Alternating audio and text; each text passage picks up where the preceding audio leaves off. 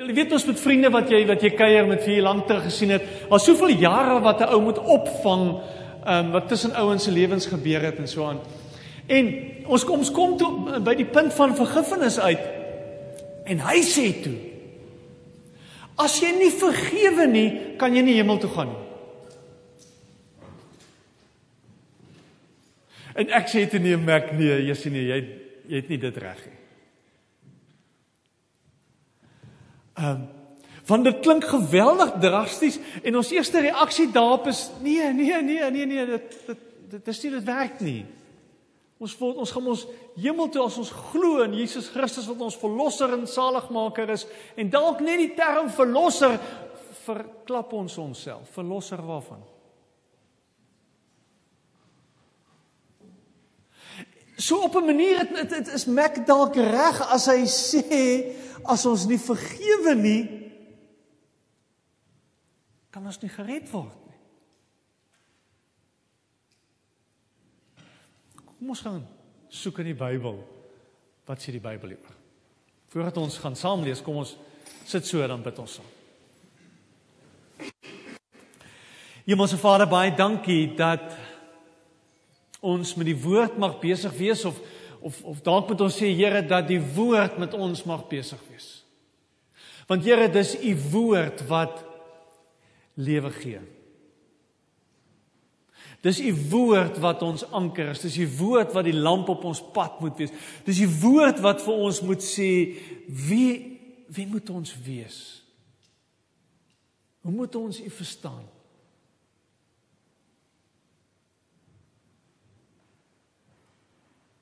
Here, dankie dat ons vanoggend so saam mag wees hierso. Here, baie dankie dat ons mag kom en kan weet daar's 'n plek waar vir ons 'n geestelike tuiste is. Waar ons saam met ons mense met die woord mag besig wees, Here. Waar ons kan weet ons behoort. Here, dankie vir hierdie Paastyd. Dankie dat ons opnuut herinner is aan hoe lief u vir ons is, Here, van wat u bereid was om te gee.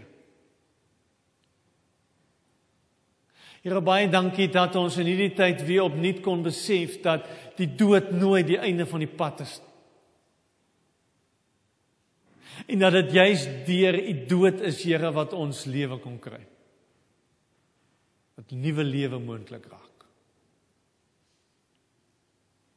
Here, nou is ons volgend hier, en nou wil ons die woord oopmaak en in die woord kom soek na u plan en wil vir ons lewens. Here, praat met ons. Lei ons, leer ons, Here. In u naam ontval. Amen. Ons gaan saam lees 'n paar gedeeltes. Die een is uit 1 Johannes hoofstuk 1. 1 Johannes, die van julle wat julle Bybel is, dit redelik agter in die Bybel. Net voor Openbaringe kry jy 3 Johannes, 1 Johannes, 2 Johannes en 1 Johannes. Amper heel agter.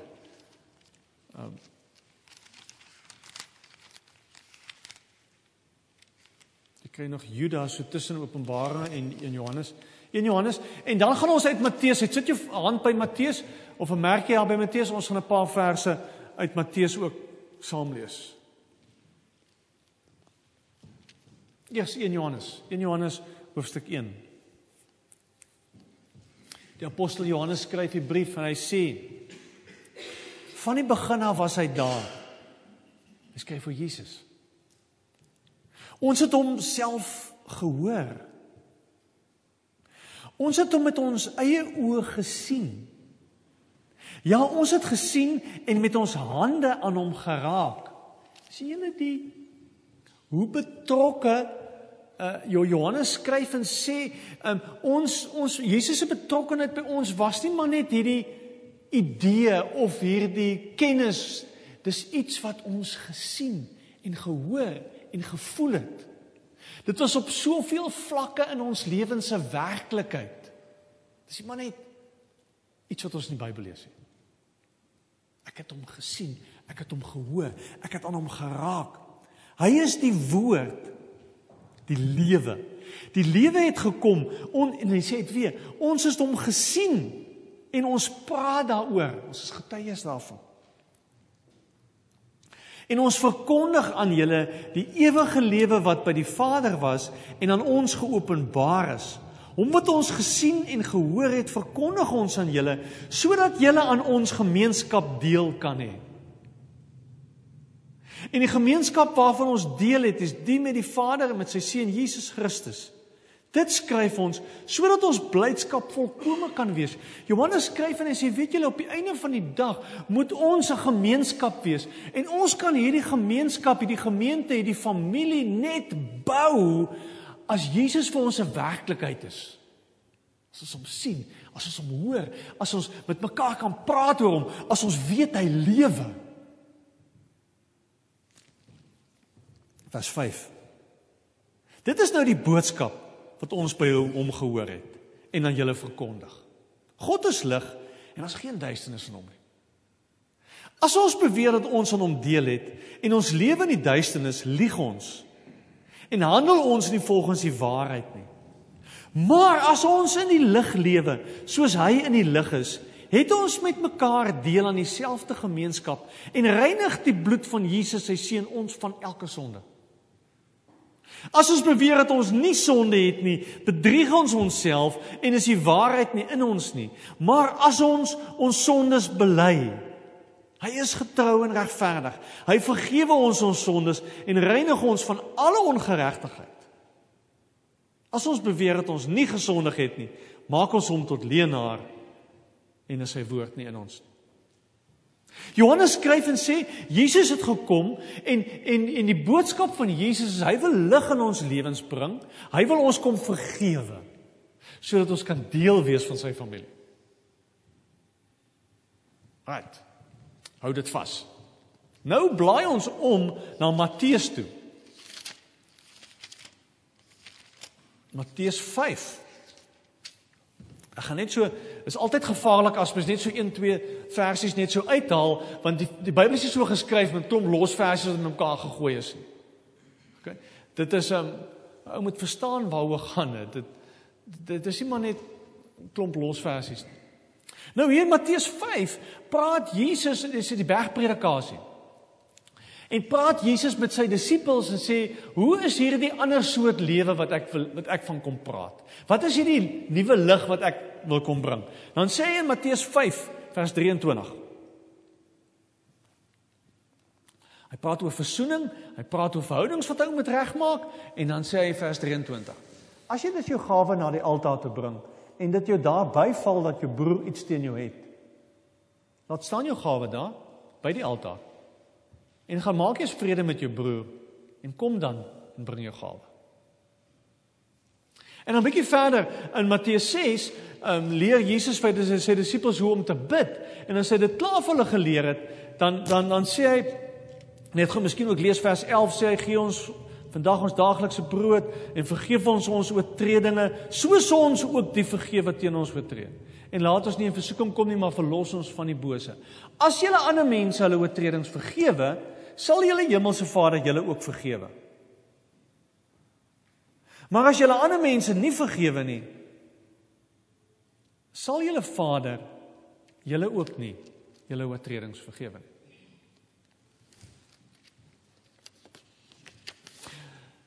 Hoekom is dit belangrik om te vergewe?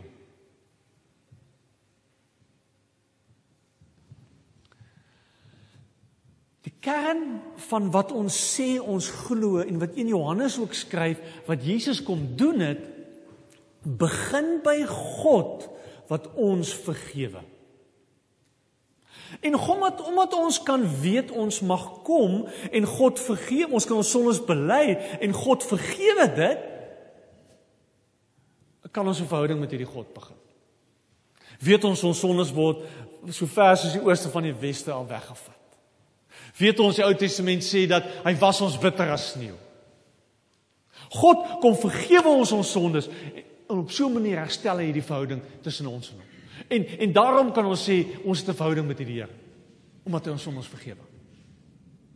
Daarsonder het ons geen kansie.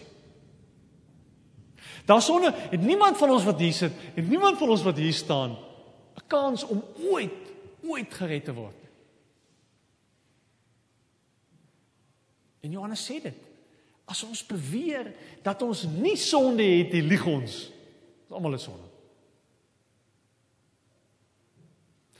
Maar, dis toch wat ons met Paasfees gevier het. Jesus kom sterf vir ons sondes.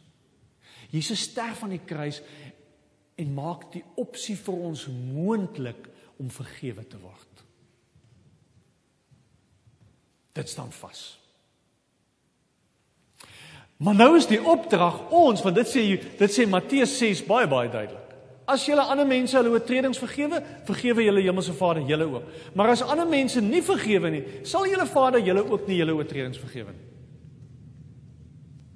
Met ander woorde, ons moet op 'n kol vir mekaar sê, hoekom moet ons vergewe? Ek dink, as klomp redes, maar net miskien 2 vanoggend. Die een rede hoekom ons ander mense moet vergewe, is dit verander my verhouding met God, as ek vergewe.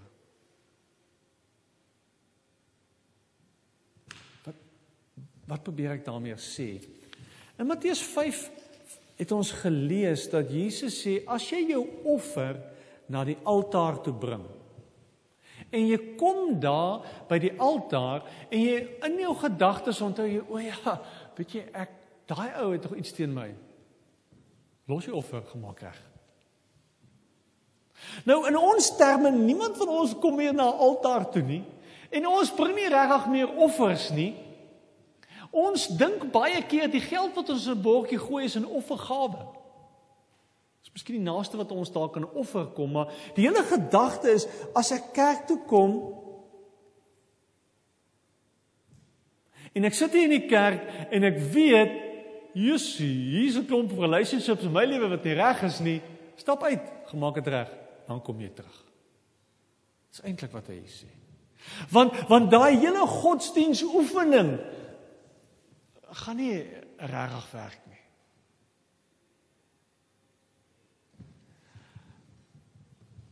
My offer, my altaar toe kom, my kerk toe kom, my gee, gaan min help as daar verhoudings is wat nie reg is nie. Ja, en op 'n sekere manier kan ons sê, dis juist hoekom ons kom, om uitgedaag te word om die goed te gaan regmaak. Ons kan agter daai verskoning werk.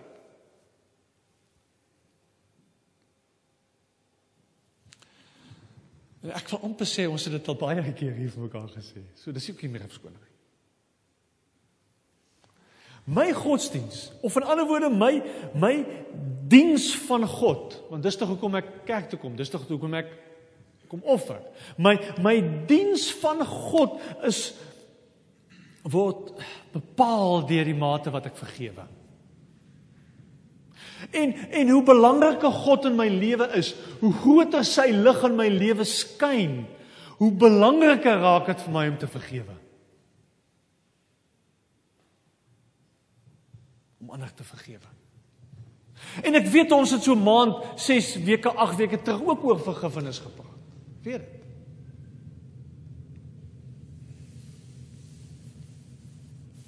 As ek hierdie vers reg verstaan, dan lê die inisiatief om te vergewe by ons.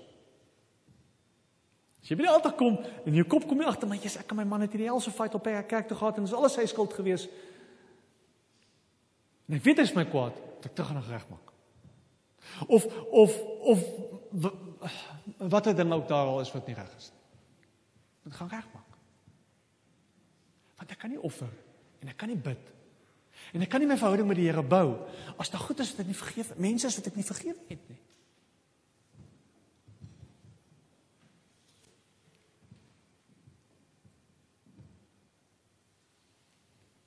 Ek dink baie keer, en ek vra in Engeland vir myself, die vraag baie af.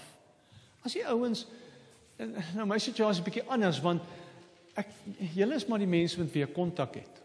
Julle ouens situasie is anders, julle werk saam met Engelse en allerlei tale en kulture en allerlei gelowe en mense kyk na ons en ek vra myself baie keer die vraag af, hoe weet daai mense ek dien die Here? Hoe is ek anders? Wat maak my hantering van die werk, van die situasies van mense anders?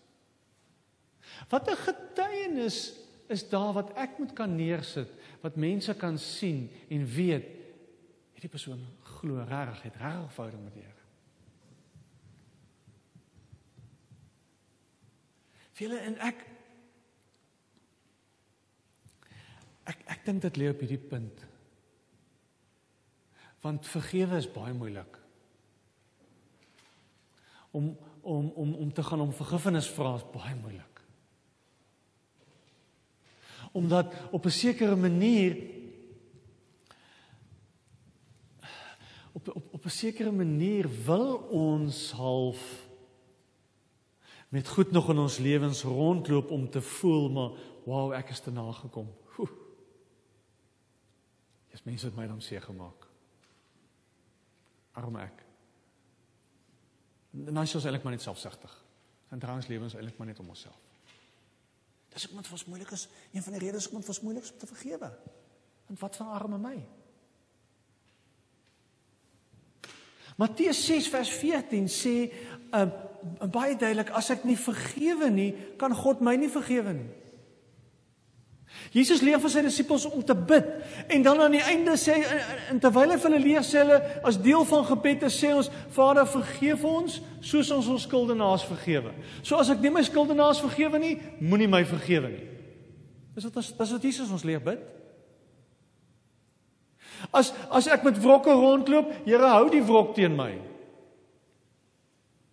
Here, as ek kleinserig is, wees kleinserig teen my. Dis wat Jesus ons leer bid. As ek nie vergewe nie, Here, moenie my vergewe nie. So op 'n manier was Mac dalk reg. As ek nie vergewe nie, is dit moontlik dat ek my redding kan mis.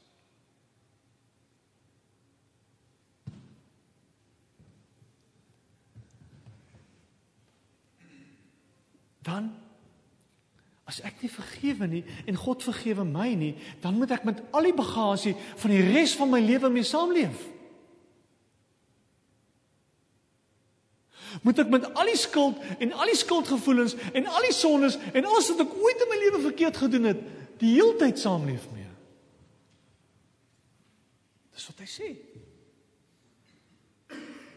En weet julle, ek dink baie keer, dalk is dit die rede hoekom ons soms so skuldig voel oor goed wat ons in die verlede gedoen het. Omdat ons nog nie ander vergewe het nie. Want op 'n sekere vlak glo ons dat God tot ons nog nie vergeef nie.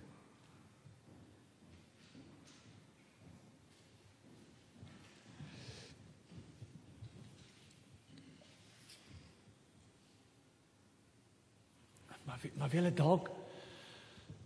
dalk is dit net 'n baie goeie, mooi Afrikaanse woord, wake-up call om te sê, maar is my verhouding met die Here reg? En kom ek meet dit aan hoe maklik ek vergewe? Weet julle, natuurlik is ons redding uit genade uit. Altyd. Natuurlik sê die Bybel ons word nie gered uit verdienste uit of om ons goed genoeg is, of ons lank genoeg die regte goed oor 'n lang tydperk genoeg reg gekry het nie. Ons word gered uit genade uit. Die Bybel is baie duidelik daaroor. Maar my optrede en my doelbewuste volhardende keuse om sekere goed nie te doen nie, om byvoorbeeld nie te vergewe nie, maak dat ek doelbewus van God af wegdraai en doelbewus die rol wat God in my lewe wil speel wegskuif. Sê ja, maar ek se my eie lewe lewe. En maak dat ek doelbewus my rug op God draai. Op God se genade draai, 'n ander pad kies. Want as ek werklik glo dat my redding uit genade is, sal ek mense met genade begin hanteer.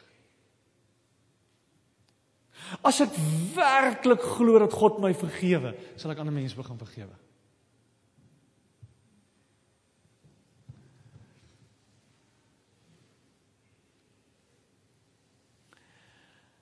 En ek sal altyd bly glo dat God se genade beteken dat hy genoeg vir ons omgee om ons vas te gryp en aan te hou om na ons toe uit te reik en ons nooit gaan los en nie gaan toelaat dat ons self vernietig nie. Maar hierdie vers in die Bybel kom sê vir my, as ek nie vergewe nie, dan kies ek doelbewus om aan 'n pad te stap. Ek het eendag 'n mooi storie gehoor van iemand wat gepraat het oor hoekom kinders aan ouers gehoorsaam moet wees. Toe sê, want ouers het half hierdie sambreel wat hulle het. En met gehoorsaamheid vra hulle vir hulle kinders om onder hierdie sambreel in te beweeg. En baie keer besluit kinders, wat wil jy my pa, my ma? Sjoep, onder die sambreel het iets slegs gebeur. Ek kan jou pa en jou ma kwaadlik neem nie.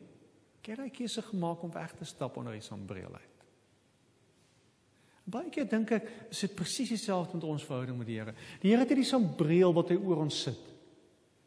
En ons kies soms en sê, nee, dankie. Aan 'n pad. Ek wil iets anders gaan doen. Ons moet genade vasgryp. Wat beteken ons moet genade met mense hê? Wat beteken, ja, ons moet 70x7 vergewe. En aanhou vergewe, en aanhou vergewe, en aanhou vergewe. Ons moet dit doen.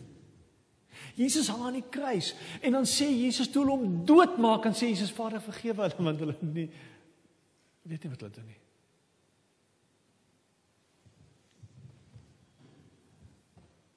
En dis hoe ons verhouding met God regmaak, om vir ander mense te vergewe.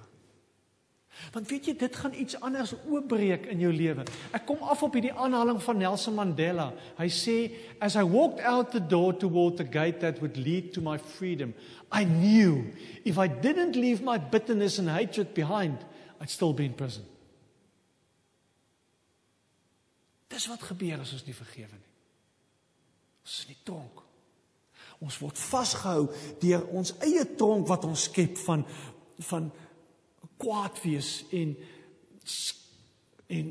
wrokke en onvergewensgesindheid. Dis wat gebeur. Ons is nie vry nie. En in Johannes skryf en sê, hy is lig. Hierdie Here van wie ons gesien en gehoor en gepraat en mee aangeraak, hy is lig. Hy wil lewe gee, hy wil ons vrymaak. Daarom vergewe hy ons. Hoekom moet ons vergewe? Hoekom moet ons ander mense vergewe? Om ons verhouding met God reg te kry.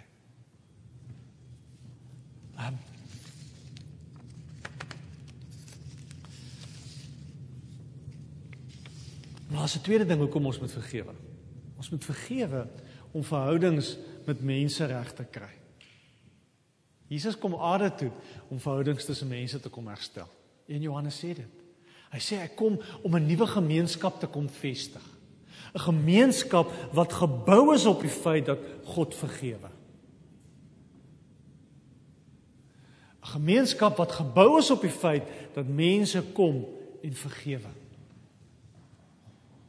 In 1 Johannes, ons het gelees, ek wil weer vir julle lees. In 1 Johannes 1 vers 10 staan daar.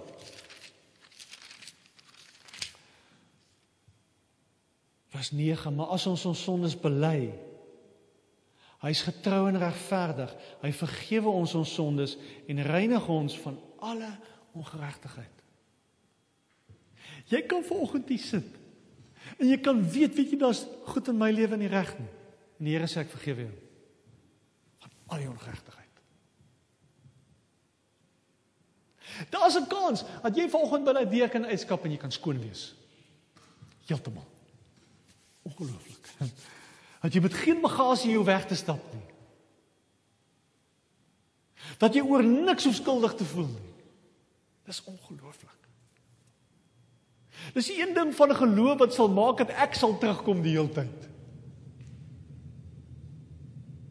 Want ons word vergewe. Maar ons moet die volgende tree gee. Ons moet vergewe. Ek weet nie hoe lyk julle gesinne en families in julle vriendskapverhoudings en so aan. Ons was in Suid-Afrika gewees soos 3 weke en my gesin is maar gebroke. My familie is maar gebroke. Ons familie worstel maar met goed en ouens maak mekaar seer en is lelik met mekaar. En ek het net weer die vakansie besef, hoe maklik is dit dat ons sê, man, ek het mense vergewe. En dan jok ons, want ons hanteer hulle nog presies dieselfde. Want ons hulle nie vergewe nie. Ek weet nie hoe lyk julle verhoudings met mense in julle huis nie. Ons sukkel maar. Ons raak kwaad en skree en skel. Doen goed wat verkeerd is. Maar ek weet net dat die enigste manier hoe verhoudings herstel word is vergifnis. En nie nou net vergifnis met woorde nie. Want jy het eers iemand werklik vergewe as jou optrede teen daai persoon verander het. Want jy vergewe. As jy nog op dieselfde manier optree, want jy nog nie vergewe nie. Want vergewe moet oorgaan van woorde na dade toe. 1 Korintiërs 13 sê, liefde wat net woorde is net 'n geraas, klinkende simbaal, dis net 'n klomp geraas wat jy maak, beteken niks, dit het geen waarde nie. Moeder Teresa skryf ongelooflike ding, sy sê, if we really want to love, we must learn to forgive. As jy regtig lief is vir jou mense, vergewe. Vergewe hulle.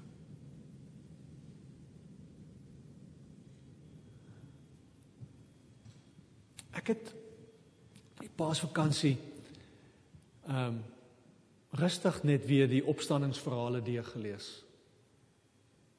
Ek is mos tyd te laat lê en Bybel lees. Ongelooflik. Net so 'n bietjie die opstandingsverhale weer gelees. En weet julle wat het my getref? Hoeveel keer Jesus praat oor vergifnis?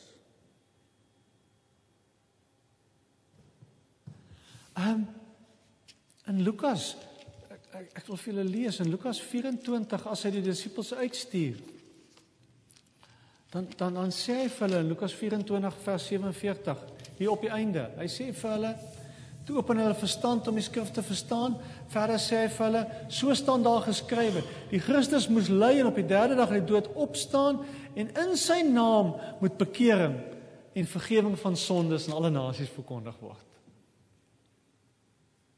Jesus staan op, sodat mense kan hoor, julle word vergewe.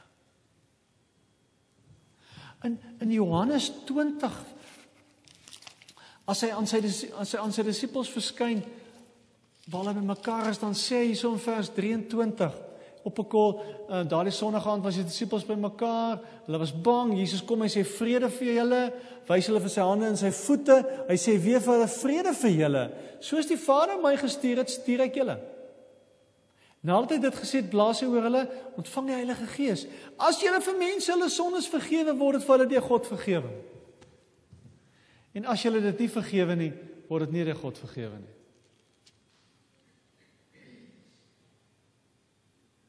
En ek het net weer besef, weet julle, ons maak te min hiervan. Dit is nog vir ons okay om maar die nie vergewe in ons skatsakke mee saam te dra nie. Die kern, een van die kerns van Jesus se opstanding gaan daaroor dat hy sterf, die dood oorwin, opstaan, sodat ons nie kan verstaan hoe belangrik dit is om te vergewe. En dan praat ek nie eers nog van die storie van Petrus by die see, waar Jesus vir ons sê, jy reg lief vir my nie. Ek weet jy het my verraai, that's fine. Jy lief vir my.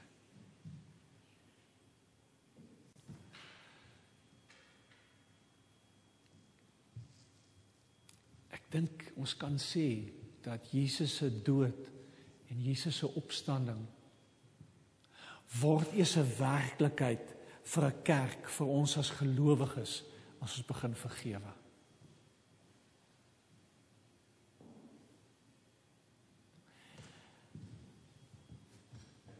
Ek het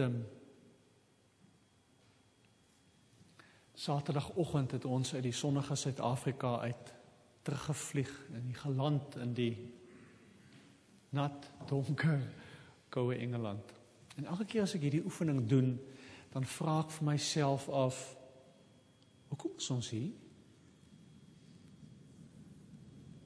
Wat doen ons hier? moet meer gaan moet oor baie meer wees as net werk en geleenthede. Moet. Kom ons sê. En as gemeente, en ek dink daar's 'n volgende slide, en as gemeente het ons gesê dat ons verstaan ons roeping as ons met 'n geestelike tuiste wees vir wêreldreisigers. En dis wie ons wil wees. Ons wil 'n plek wees waar mense kan kom en sê, hier's my huis. Dis my familie die. Ons kan nie 'n familie wees as ons mekaar nie vergewe nie.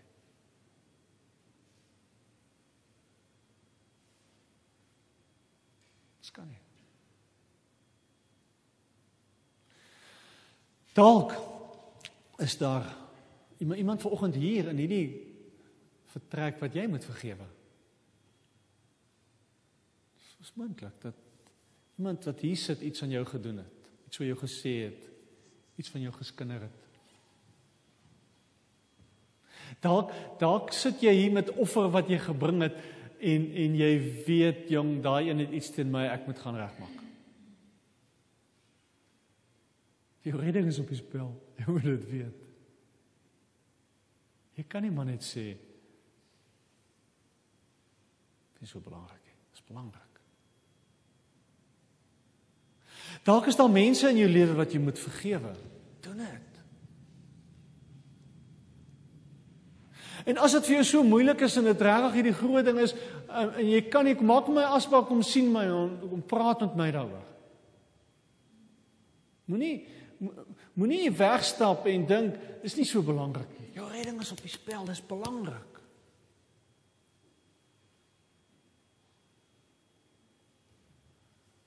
Ek wil ons moet stil raak, net daar waar ons sit.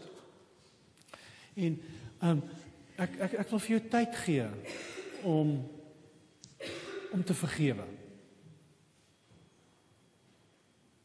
Om mense, noem hulle by die name, sê Here, ek vergewe daai en vir dit, en ek vergewe daai en vir dit, en ek weet nie kom hierdie naam by my op nie, maar dalk, maar kom ek vergewe maar sommer. Die Here gaan in jou hart, gaan hy vir jou mense sit, jy gaan hulle sien, hulle weet. Vergewe hulle. Kom ons raak stil.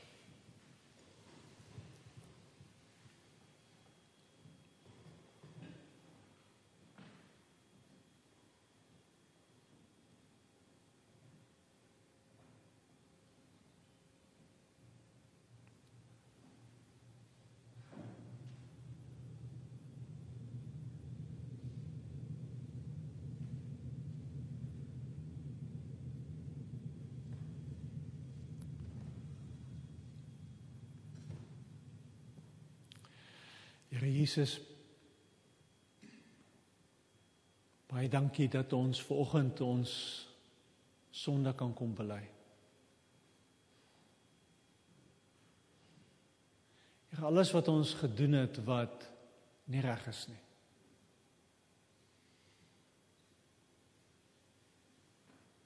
Goed wat ons gesê het, gedink het, gevoel het.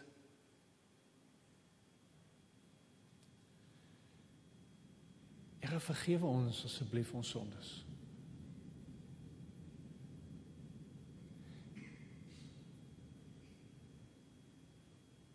Here, reinig ons asseblief van alle ongeregtigheid. Dankie dat ons mag glo wat in Johannes 1 vers 10 sê, vers 9 sê, dat as ons ons sondes bely, dat U getrou en regverdig is om al ons sondes te vergewe.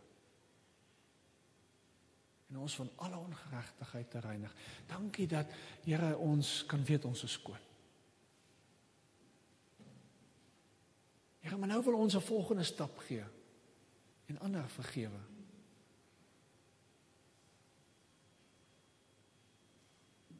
Here, U weet vir wie ons kwaad. En Here, U weet in wie ons teleeggestel. Here, en U weet wie ons voel het ons te nagekom, seer gemaak, nie reg hanteer nie. Help ons om te vergewe, Here. Help ons om aan te hou om te vergewe, om maklik te vergewe. Here, ons wil nie met brokke rondloop nie. Here, ons wil nie met bagasie saamdra nie. Ons wil mense wees wat in die lig lewe, wat vry is.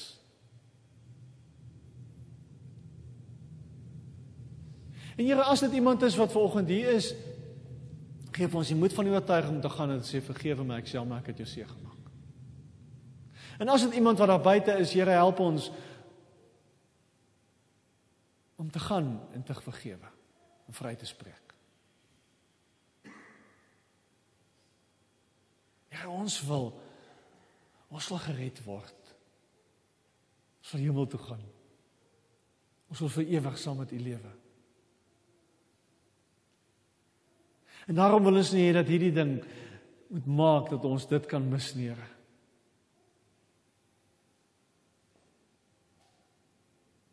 Dankie dat daar in U liefde vir ons geen einde is nie. En dat U vergifnis dit vir ons moontlik maak om te vergewe. Help ons om aan te hou en aan te hou en aan te hou vergewe.